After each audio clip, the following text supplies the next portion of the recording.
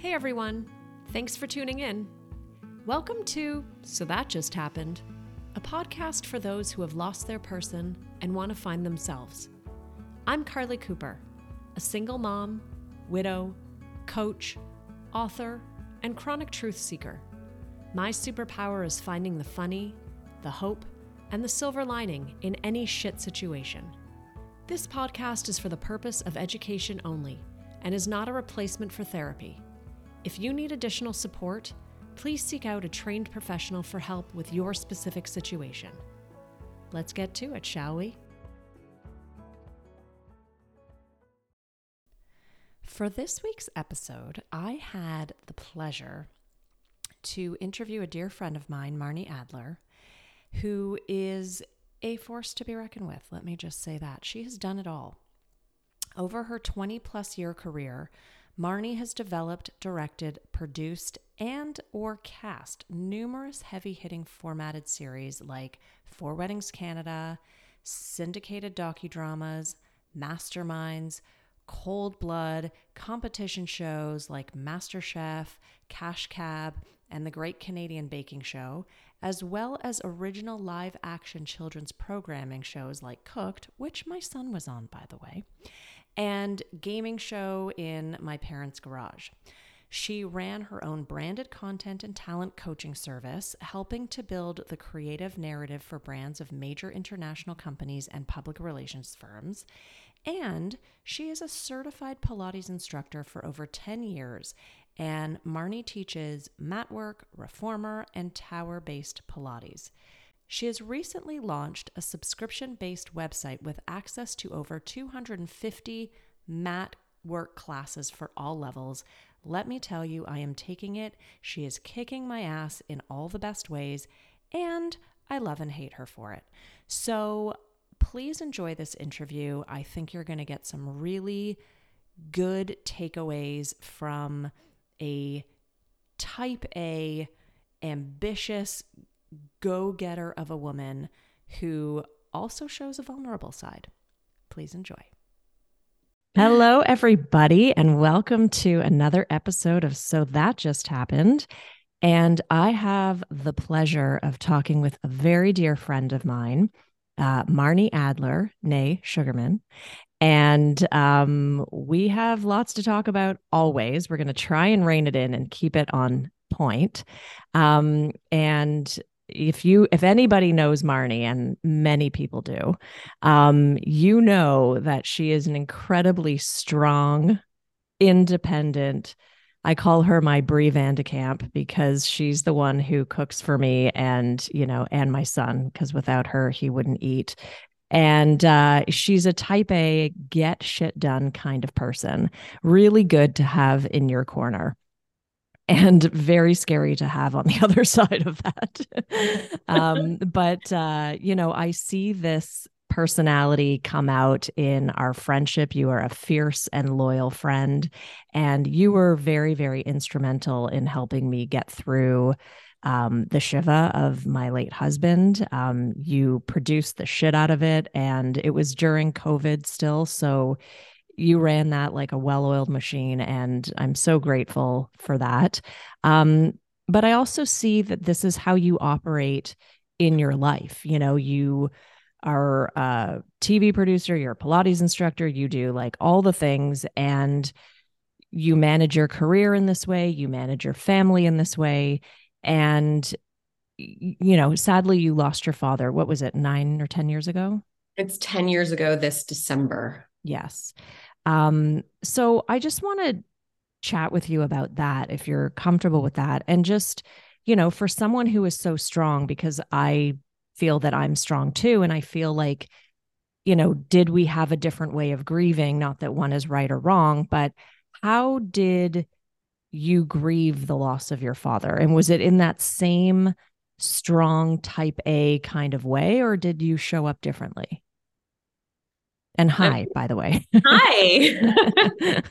Let's just get right into it. Let's get right into it. No, it's good. It's good. I mean, talking about my dad and talking about grief is not something that I shy away from. So I'm super comfortable to talk about it. I think that, as far as grieving goes, I think it's very different for everybody depending on the process that leads up to that grief, Mm-hmm.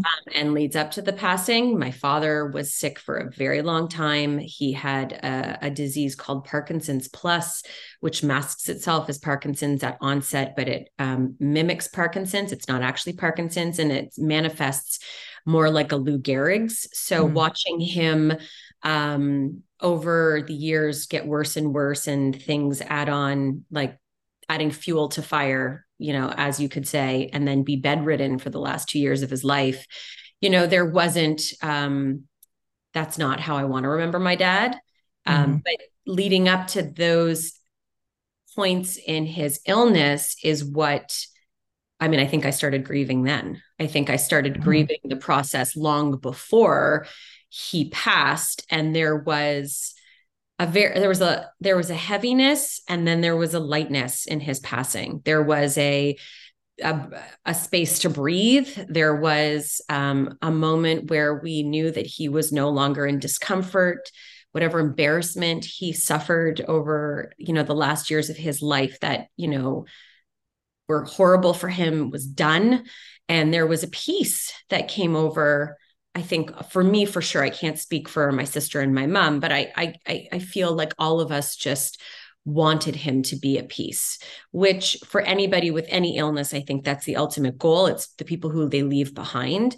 And you and I have talked a lot about how I feel like I was prepared all my life for not the passing of him, but the passing of individuals in general, and how I handle death in general is something that was learned over time. I think it's different when it's somebody who's super close to you, but I think that it lent itself, much like you as a coach, were very prepared to handle certain steps that came your way. I think there was a preparation that my parents, maybe knowingly or unknowingly, were very much creating, not somebody who was desensitized to death, but somebody who learned that death was a part of life, and that you had to learn about it at a young age, and you had to be a part of it, and you had to see it, and you had to appreciate life and death, and be there for people in life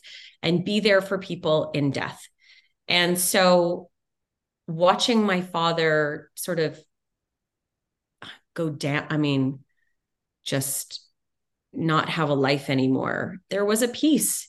I did not deal with it, though. I didn't deal with it at all, I don't think. And I can remember that it was on the third day of Shiva that I got a call from a friend of mine in the business, and she didn't know that my dad had passed away, and it was Shiva, and she asked me to come and produce this series, and it was going to start like 3 days after Shiva. And it was literally that I, jump started right from Shiva into a show, and had a great, amazing group of very supportive people around me, some of whom probably didn't know that my father had literally just passed away. And I dove headfirst into that, like my type A personality. And very spot on introduction for sure. And then at the end of that show, I can remember we had a cake. It was a 6-week shoot. It was fast and amazing, and it involved kids, and it was very lighthearted. And there was a cake, and I walked to my car, and everybody had left for the day. And I got into my car, and I started wailing, like uncontrollable crying. And I called my mom, and I said to her, I just realized that Daddy died. Yeah. Well, and I think that that's can be a really common reaction too for us. I will put myself in the category too, type A control freaks in the best kind of way. Because similarly, I dove in. Our situations were obviously different. Your father was a slow, long decline, and my situation was very quick and sudden and unexpected. But I also distracted myself heavily. And even though, I dealt with it to some degree, and I had the acceptance and the awareness, maybe not full acceptance, but, I still dove into the work of death, like the forms and the claims and the tying up loose ends and getting things into my name. And then I decluttered my house and renovated it and like all the things. And so it was like a good 7 months before of like full distraction, and definitely like had the feels throughout. But it wasn't until really like January of 2022 when everything was done and the renovation was complete and I had like nothing else to sort of take my attention away. And that's when I like sat in the mud of it and like was just like, oh yeah, this is what it's like to feel. And so, you said that you sort of grew up knowing and being raised to regard death as just like a normal part of your life. So a two-part question: why do you think your parents did that? Like, I know you said like it may have been intentional or not intentional, but like, is that how they grew up? Or like, do you think that it was something that they were really just trying to normalize for you? That's part A. And part B, how do you think that helped or hindered you when it came to grieving your dad? And like, again, no blame on your No, parents, I like at feel like all. it's such a good question. And I think about it all the time as I was raising my kids and when my father passed away, how I would approach that with them. And Stephen, my husband, and I have talked about it a lot. Um, Growing up in a small Jewish community meant that that community did everything for the people in the community. So my mother was always with her friends planning Shiva meals and going over to serve Shiva meals. And we were a part of going to the Shiva and paying our respects. And my father, at one point, in many ways, that they dedicated themselves to the community in many ways. And one of the ways that my father dedicated himself was that he became the head of the cemetery committee. And so in Kingston, if you died, you called my dad. So like when the phone rang, Yeah. were like the first people to know that somebody in the community had died. And then he like steps into action. Now, he wasn't one of the people. There were also people who dedicated themselves to preparing the body for funeral, because that we didn't have a Benjamins or a Papermans or anything like that. Like there was a committee of community people who dedicated their lives to ensuring that the passing of these individuals in this small community were done under the guidance of and rules and laws of kashrut. Is it kashrut? I don't even know if it's kashrut. That's food. Is that Let's food? I just don't say even know what I'm saying. yes. I don't know. Trigger. Anyway, so that respect for life in death was significant. And I can remember my mother taking me to my Uncle Sheldon's funeral, my grandmother's brother's funeral. I couldn't have been more than 7 years old, but that's what you did. You went to the funeral, no matter what the situation was. You showed up at the funeral, you showed up at the Shiva. My father counted as 10 men for a minyan. He was there in the morning, he was there at night. You just showed up. And I don't know any differently. So when my father was dying, it wasn't up to me to be that person for my family. Although, when I go to a Shiva, I go directly to the kitchen. I'm like, what can I do? Can I plate something? Can I change something? Like Yeah. I want to be present for the people, but I also want to help. Like there's so much that can be done to organize and arrange. You've made jokes about that before, about how I should No, start but this. honestly though, like I make um, jokes about it, but I'm also like being the recipient of that and seeing that like you at work. I mean, I've seen it just in our friendship without, the Shiva and the emotion around it, like just a regular Sunday night. I've seen it and I appreciate it so much because it's so not me. But it is really like when you look at it from a community coming together and rallying around people to support them and do for them when they are not in the headspace to do, it's a beautiful thing and it's a beautiful way to be raised, I would think. But I'm also just, again, curious, like, does that put you in a place of just like, put your head down, put the blinders on, and not give yourself chance to feel? Um, and again, not that that's a good or bad thing. I'm just like curious if like you're so in work focused mode of like get the job done.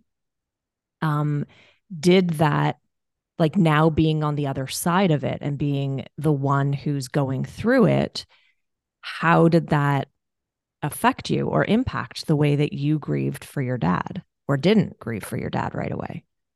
I think that I think that I grieved for him for so long in advance of him dying that I was so prepared. I wasn't prepared for as many pecan pies that would be at the Shiva house. They're still probably frozen in your I probably freezer. have one in my freezer. You do pull those out at award shows. That's right. That's right. Delicious.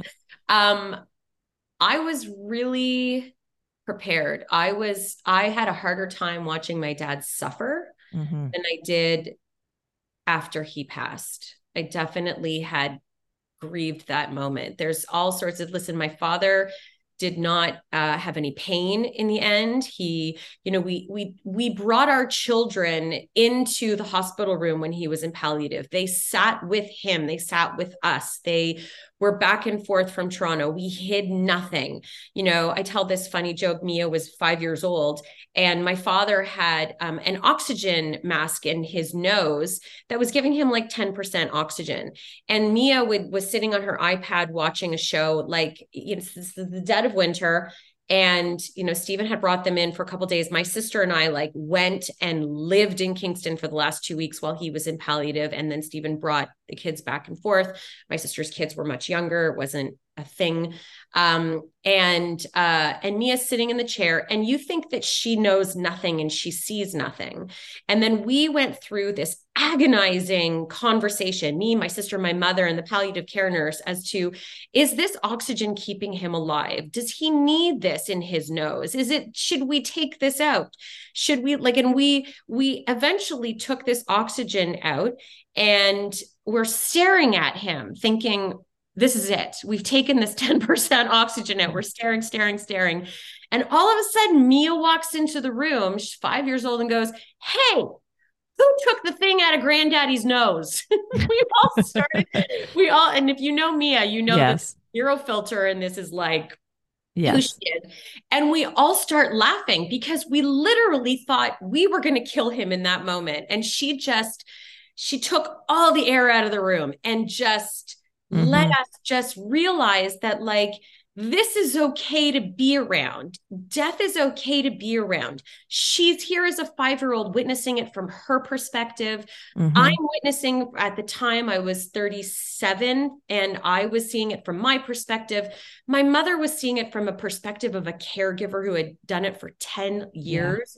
Yeah. I think that everybody sees a particular death a different way. I had grieved up until that point. I cried a lot after he died. And then I jumped in headfirst into that job. And then I cried after. And I've cried for 10 years since on certain occasions. I see, my father was in the steel business. I see a truck I feel like he's sending me a sign. Like, I firmly believe in the grieving process taking its time, like going over time. I have zero regrets about the closure that I had with him. I was with him up until the night that he died. He did not clearly want us in the room when he did. The palliative care nurse said to us, guys, you got to walk away for a little bit. And in the moment when we walked away and Lori and I went back to our hotel, that was the night he died. Some people just need their space to do what they need to do for them. And that was my father's way. And it was very, were we angry that we weren't there? Nope. We had been there, and he needed to do what he needed to do. And I had spent my last birthday with him in palliative care and had that moment with him where, he looked me in the eyes for the last time before he closed his eyes. And I said, blink twice if you love me. And he did. And then I said, blink twice if you wish me happy birthday. And he did. And he closed his eyes and he never opened them again. I had my moments. I had those moments, but I cry all the time. Yeah. I cry on the anniversary. I cry. I mean, I don't think grieving has to be done. I just think that I was really prepared for death. Yeah. And I feel like I wanted to prepare my kids for that too. My kids were, like I said, in the hospital room, and they were at the funeral. They were at the cemetery. They heard what I had to say, what my sister had to say about him. We've talked about it for years since. There was a little discussion about whether or not the girls would be at the cemetery, and I was adamant that they be at the cemetery. And each of my friends took one of them and sort of was in charge of them. And then all of a sudden, again, Mia, out of the blue, while we're covering the grave with dirt, says, "I want to shovel dirt on Granddaddy's grave," and I'm like, "Great, you Mm. should." If like these are the moments where we cannot determine what is best for our kids in certain situations, we have to open it up and let it breathe. And I'm glad that my parents did that for me. I hope that I did the right thing by my children. And we talk about my dad all the time. We talk about it when it's his birthday, when it's Father's Day sucks, as I'm sure Father's Day sucks in your house. It's one of those things that you don't prepare yourself for. The firsts, the elements that go by that are the highs and lows. And like I said, like a truck could be driving on the highway and I could have a moment, and that's fine. Like that Mm-hmm. is Yeah. totally fine for me. But that is my type A personality, like completely allowing myself to let go, which no, when he first died and I took that gig, I did not. I absolutely, like you, dove into putting anything in my way that would allow me to just continue on and live. And then I had my moment. And then the moments come when they come. Yeah. And I think that, you and I are also very similar, but in many ways. But for me, it was like I knew that in order for me to get stuff done that is really important, and like I didn't have a choice because I'm now the only parent who has to take care of my son, the dogs, the house, the payments, all of it. Like I had nobody to sort of do all that. And I knew myself enough that if I completely let myself stop, it's going to be very hard for me to get back up and gain the momentum again. And so I knew that the crash would come, but I needed to get a lot of stuff that needed to get done first. And then I would allow the crash because I'll eventually get back up. But I knew that it was going to hit me hard and I couldn't afford to be hit hard yet. And maybe that's similar to you, that eventually you get there. And it's not like I'm down for long, and no judgment. Like I still have, for me, it's been just over 2 years. Um, but there are some days that are super easy and great. And then there are days when I least expected, or moments when I least expected, or things that I didn't think would trigger me. Like I literally cannot watch anything now without crying, whether it's just a goodbye or, it doesn't even have to be so on the nose. It's just like, I love and I want to feel, and I feel things so hard. And, so it's changed me in that way. But, I think that, look, I know I have the pleasure of knowing your girls and your family well. You and Stephen have done an incredible job with them. They're great girls, very empathetic, very open. Mia in particular, God bless her. But no, I think it's great. And I think everybody, like you said, handles it in different ways. But I also know families, and no judgment, but who don't talk about it at all. And I think it's about, really reading the room and knowing what your kids can handle when, based on their personalities and how they were raised. And, for me, like my son, he doesn't want to talk about it a lot. He's shut down. It doesn't mean we don't go there occasionally, but I also know that I have to tread more lightly and I have to handle it in different ways. So, um, I think the fact that you talk about everything and you give the permission to handle it in whichever way feels right. And for me, I handle uncomfortable situations with dark humor. You sure Right do. or wrong. I And mean, I can I some of have those to tell you, I some of those rocked the Shiva. And like you it did. wasn't like honestly, like I wasn't trying to be disrespectful at all. And I think people who really know me and who knew Yeah. Mark and who knew Mark and I together knew that he wouldn't want it any other way. I wasn't being disrespectful and like, okay, whatever. But, like I just step into the role of comforting other people. And, and they, even though it was a shock for me as well, and I wasn't expecting it, I knew that Mark was in a dark place that other people may not have realized. And so my way of handling any kind of uncomfortable situation is to go into the somewhat inappropriate, dark humor kind of route. And that helps me. And I know that Mark was laughing at it. Like Yeah.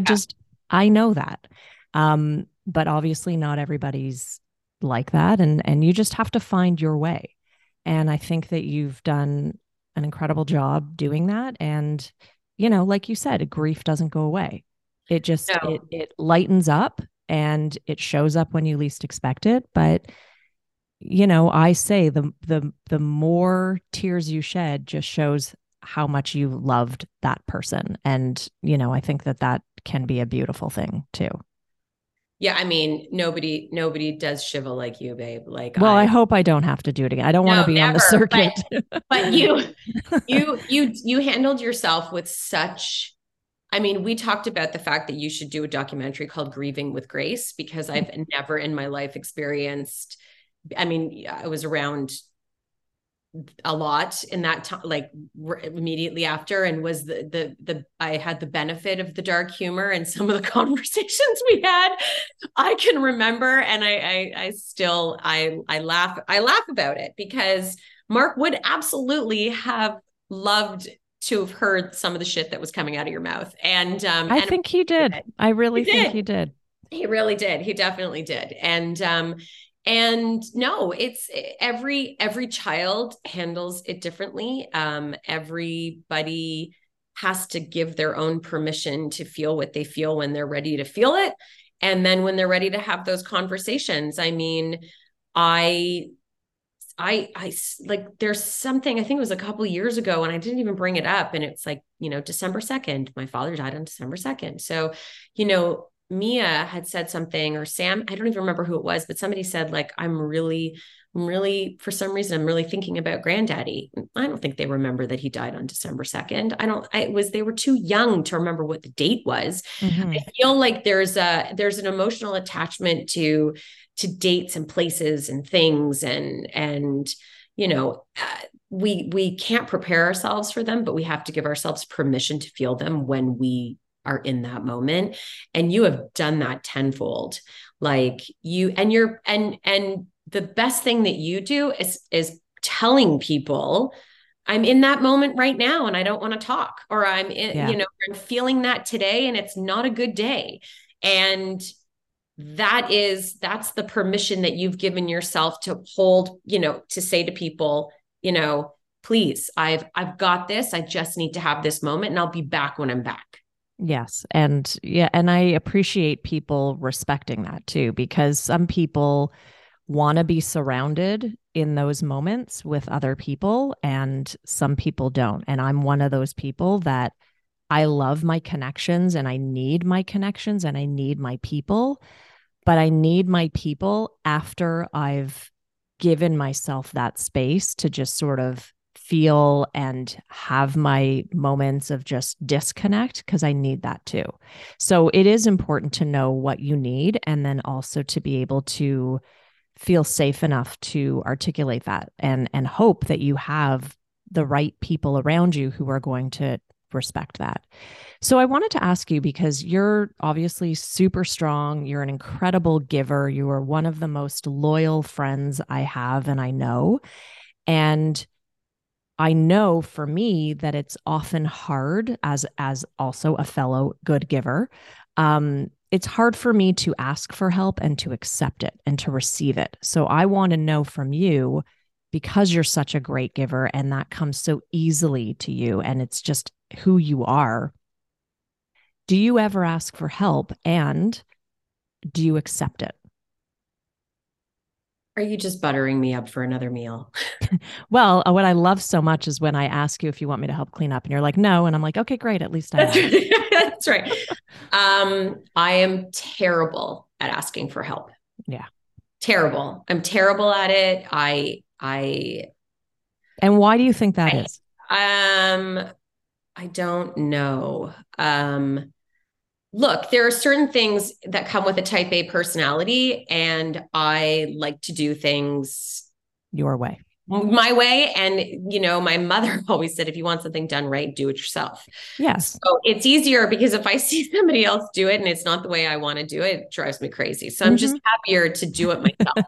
If anybody, like I had there was this one time when somebody said, oh, I'll bring the fruit to your house for dessert. And like, sometimes I hate doing dessert and I'm like, amazing. Okay. You do the fruit. And they showed up with like the fruit in the pints unwashed. And I'm like, that's not doing the fruit. Like right. If you're doing the fruit, you're washing it at home, you're drying it at home, you're cutting it, you're putting it on a platter and you're showing up with the platter like fucking done. Yeah. So, like I see that to me, I was like, I should have just done the fruit because now I'm doing the fruit now. And you're just resentful about it. I'm resentful of the fruit. Yeah. Yeah. No, I get it. So that's the best example of why I would, just rather do things for myself. But I also, there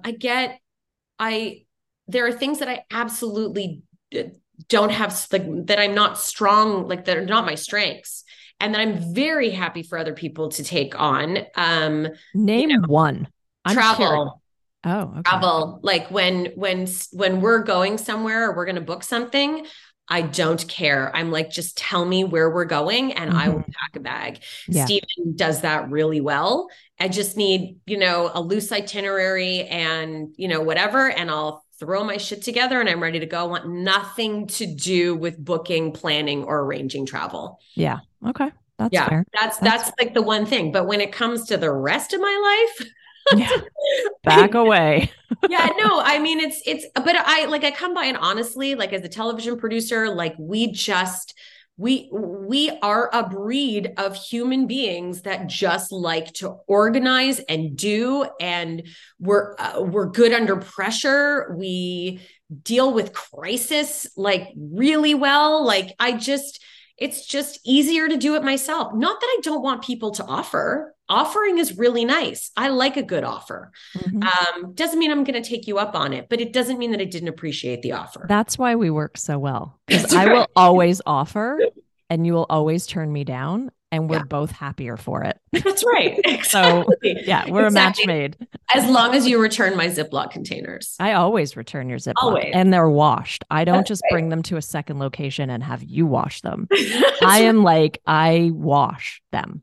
You know that if they're washed and returned, they will get refilled and redelivered. I'm no dummy. Exactly. Okay. So is there anything that you would do differently now that you didn't do back then when it came to grieving your dad? Yeah. I mean, I definitely would have taken a beat. I probably should not. I mean, I did a great job when I did the job, but I think like we're so much more aware of mental health and the way that we need to respond to certain scenarios, that for that 6-week gig, as much as I loved it, and I was working with some of the greatest people and I had the best time, I probably, in hindsight, should have allowed myself to grieve first and work later. But I'm not like that, Yeah. I don't regret taking the job. I don't regret doing the job. I don't regret any of that. But, who did I not like?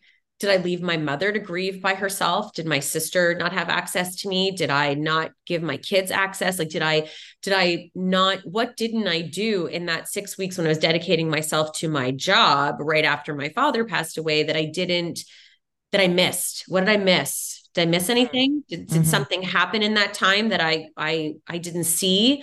I don't know. I don't think it would have been better for me. I don't think I'm thinking about myself in this situation because I literally, like you, have to throw myself headfirst into something and move on fast and deal with it later. Like I Yeah. give myself permission. It's whenever it happens. And it happened in the car on the last day when we wrapped, and I bawled my eyes out and I had my moment, and I've had many moments since. But I always think, did I miss out on helping in other ways with other people that were also mourning the loss of my father? And would that have helped me as well?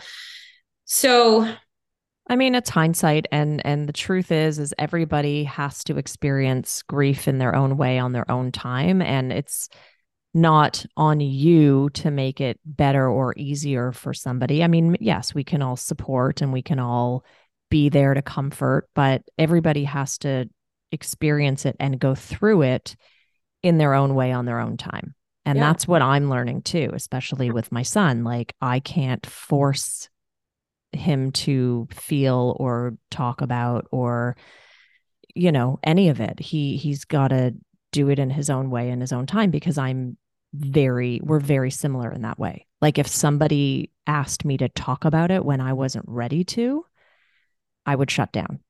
And I really didn't talk about it with many, certainly not in the way that I'm doing it now, for like a good year and a bit. Like, I unplugged from social media and from, connecting with many. Unless you were my very, very close friend, you didn't really know what was going on with me. And that's what I needed to happen, because I needed to take the time to process and heal and figure it out and gain my closure and gain my acceptance and my understanding and all of that. And I need to do that on my own and figure that out on my own. I mean, yes, I did have support. I did reach out for EMDR therapy, and I had my own coach. And so I had people, but it definitely took me time to get there. And, if I would have told myself back then that I would be talking about it on a podcast, I'd be like, are you crazy? Like, what would I even say? And I'm not even ready. So I needed to find the time to be able to even just articulate my thoughts, you know? Um, the so best thing about you is that you talk about it. I mean, I can remember after Mark died that I had many a breakdown in my shed, like working out in the morning and then just taking a minute and saying, this, I can't do this. Like, I don't know where you got the strength to handle it all. And I can remember vividly the moments where I couldn't handle it. And wasn't my husband, but watching you and the strength that you had to go through it, and watching you and Jack together, and, manifesting this new destiny that was your new reality and your new future, was one of the most prominent things that I've ever experienced in my life.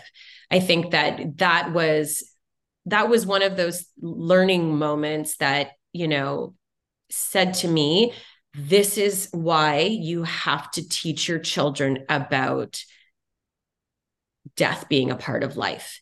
Because when it is sudden and when it is unexpected is when that counts. And when you can try your best to prepare yourself for something, for the most unimaginable experience, that's when you can say, okay, I've done some of the work.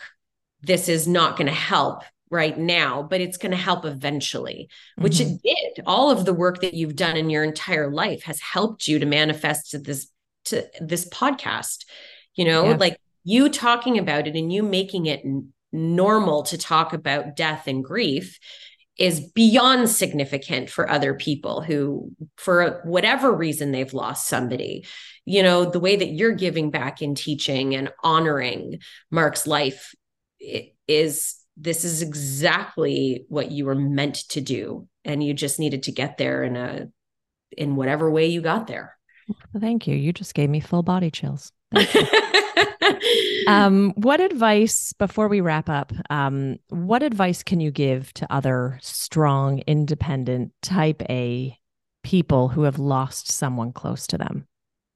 And again, we all do it differently, but we have a way.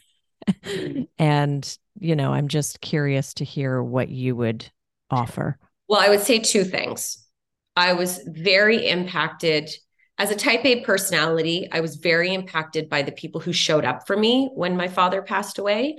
And I was also very impacted by the people who didn't show up for me. Mm-hmm. And I didn't realize that I was going to care about the people who didn't show up for me, but I cared a lot. And it came to manifest itself.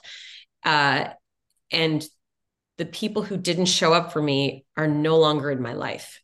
Mm-hmm. Because I realized that what I had learned as a younger person, to be there in the best of times is the most important thing, but to be there in the worst of times is even more important.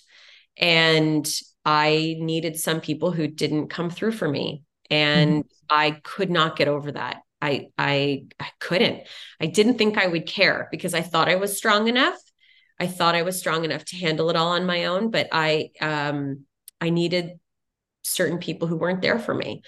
And I think that, and you have every right to feel that, but I think that also speaks to people's discomfort around death, and that it's not necessarily like a personal thing. It's just they can't handle it, and they're so uncomfortable. And yes, it shouldn't be about them, obviously, but sometimes when people are faced with really uncomfortable situations, it shows the amount of work they have or haven't done on themselves. And again, not from a judgmental perspective, it's just some people just aren't capable the way that you might be. And it's not necessarily like, it's not a right or wrong. It's just, it is what it is. And it is what it is. But you also have the right to say, okay, well, that's not good enough for me anymore. Right.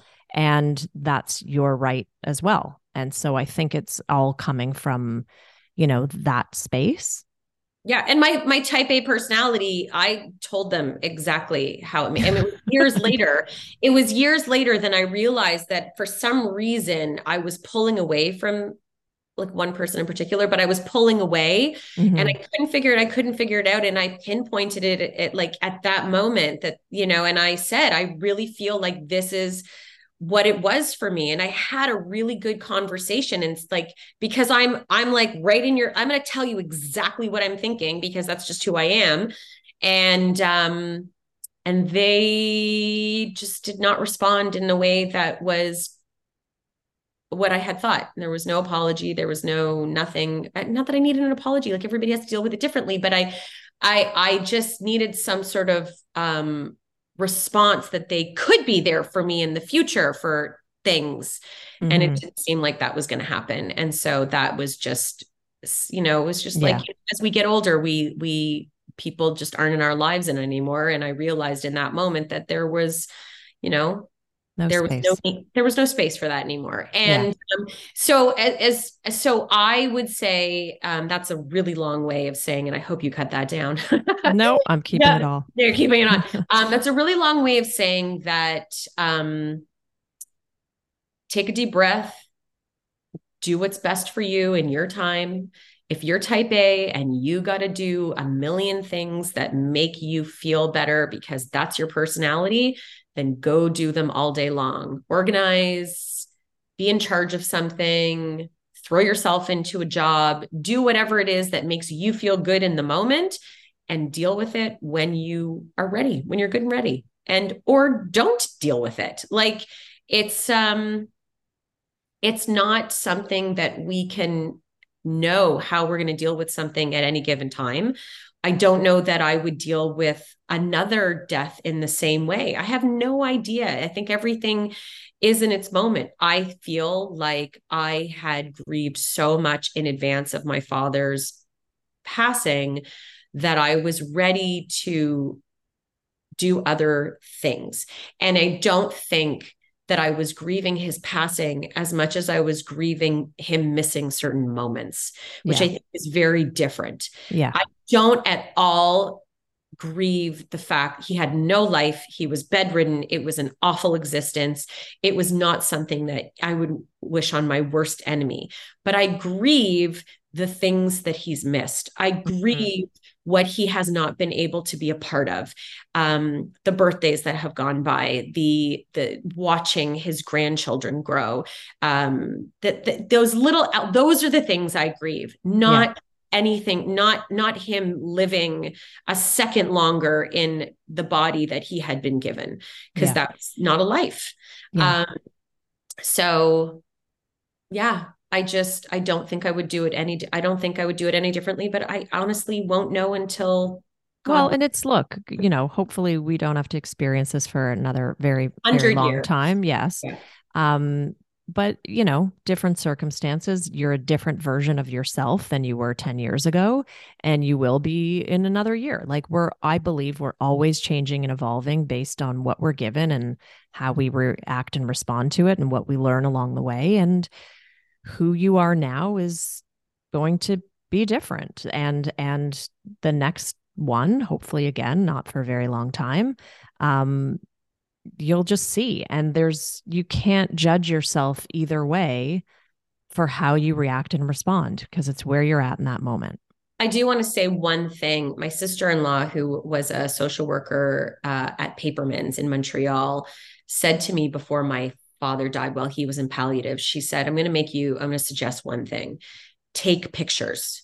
Take as many pictures as you can. You might not want to remember him like this, but take a family picture, take pictures of him with your kids. And so we did. The girls, we have him, watching a video, we have him in palliative with the last picture of the four of us for the last time. We have pictures of Samantha reading him a book. We have pictures that I cherish, even though they are in his darkest moments and his last moments. It was the greatest advice I had ever been given. They're pictures that I look at all the time. And I'm so grateful that I have those moments.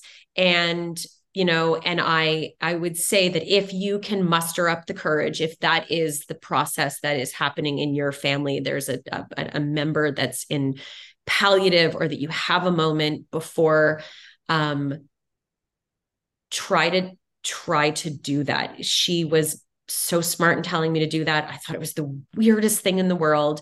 And now I have these very odd, but very poignant and amazing photographs that I will cherish for a lifetime. And it continues to be not a terrible thing to see him in that state. And I want my children to know that the hospital and death and life and the cemetery and a funeral and all of those things show up.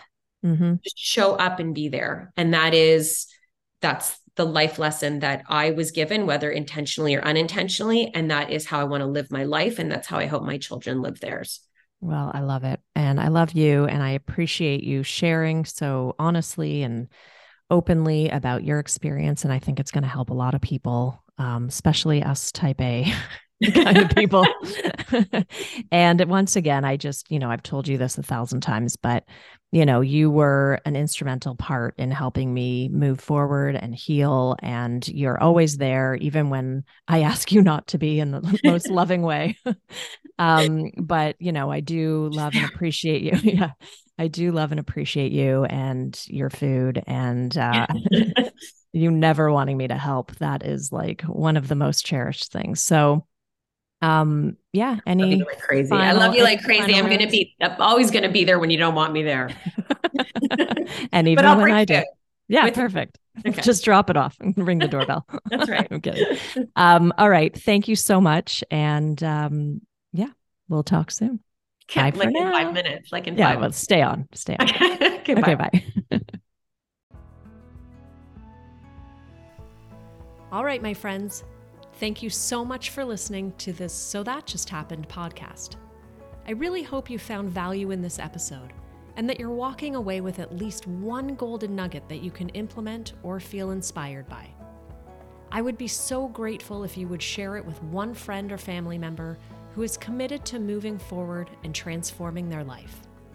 Make sure you subscribe so you can catch every new episode, and please leave me a review. It would mean so much to me.